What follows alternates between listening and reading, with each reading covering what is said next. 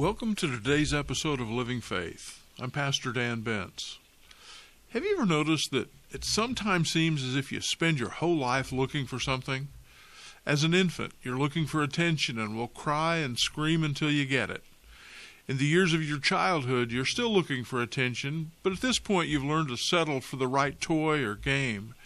As a teenager, you seem to be looking for everything, from the right girlfriend or boyfriend to the right miracle cure for acne.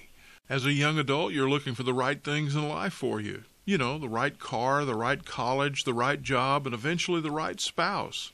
When you reach middle age, you're always looking for your kids because they're never quite where you expect them to be, especially when there's chores to be done. And as you move toward retirement, you're looking for something to fill your days because your kids are now so busy with their own lives, they don't have much time for you anymore. Yep, it just seems like we're always looking for something. But for all the time that we spend looking for things, I wonder if it ever occurs to us how much time we spend looking for the wrong things. You know, in the Old Testament book of Haggai, God reminded his people that they had their priorities mixed up, and consequently they had planted much but had harvested little. He went on to say, you eat, but you never have enough. You drink, but you never have your fill. You put on clothes, but you're never warm. You earn wages, but you put them in a purse with holes in it. You see, everything they worked for meant nothing.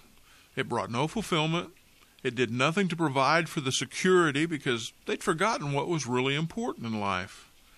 You know, in Luke chapter 12, verse 23, the Bible reminds us that life is more than food and the body more than clothes. And since we know that to be true, we have to begin to look at things with a different eye, with a different end in mind. And if we do that, the whole level of expectation that we live with will change. We do that because we have to be careful, because we might just find what we're looking for and be disappointed when we do. I remember as a student, one of the first verses that I memorized was Matthew chapter 6, verse 33. It says that we need to seek first the kingdom of God and his righteousness, and all the other things of life will be added to us. I think that's important to remember because we have so many people in the world that we watch that are seeking all the wrong things. Some seek after knowledge, some seek after possessions, some seek after acceptance, some seek after addictions. Some seek after a revenge for some wrong done against them.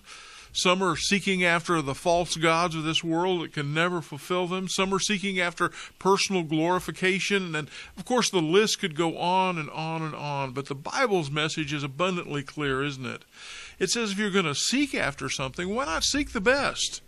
And the best is God. There will be some who say they just can't do that. They'll come up with the excuse of saying, well, I've been so bad that God would not want to have anything to do with me, or I can't pray because I don't know how, or I'm just not willing to do things God's way.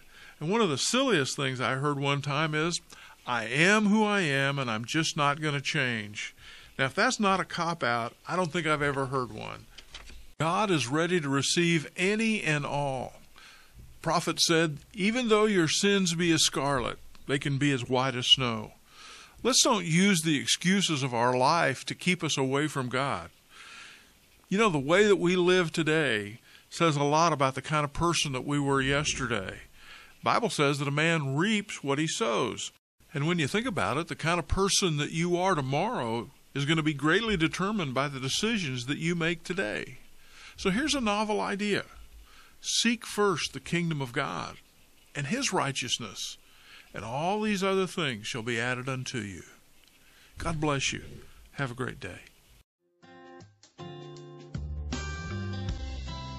Living Faith is a ministry of Northside Baptist Church in Dixon, Illinois. For more information, go to northsidedixon.com or check out our mobile church app.